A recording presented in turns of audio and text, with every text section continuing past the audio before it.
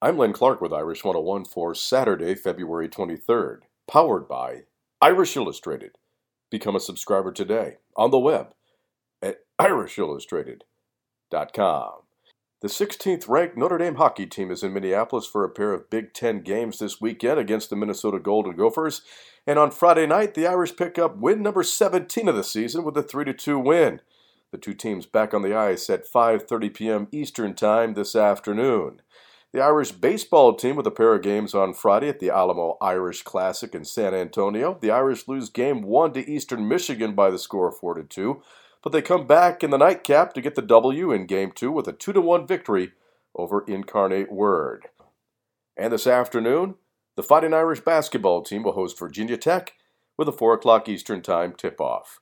Become a part of the Notre Dame Football Heritage Project and help the Ara Parseghian Medical Fund. Visit mysportsheritage.com. That's your Notre Dame update, powered by Irish Illustrated. I'm Len Clark, and this is Irish 101.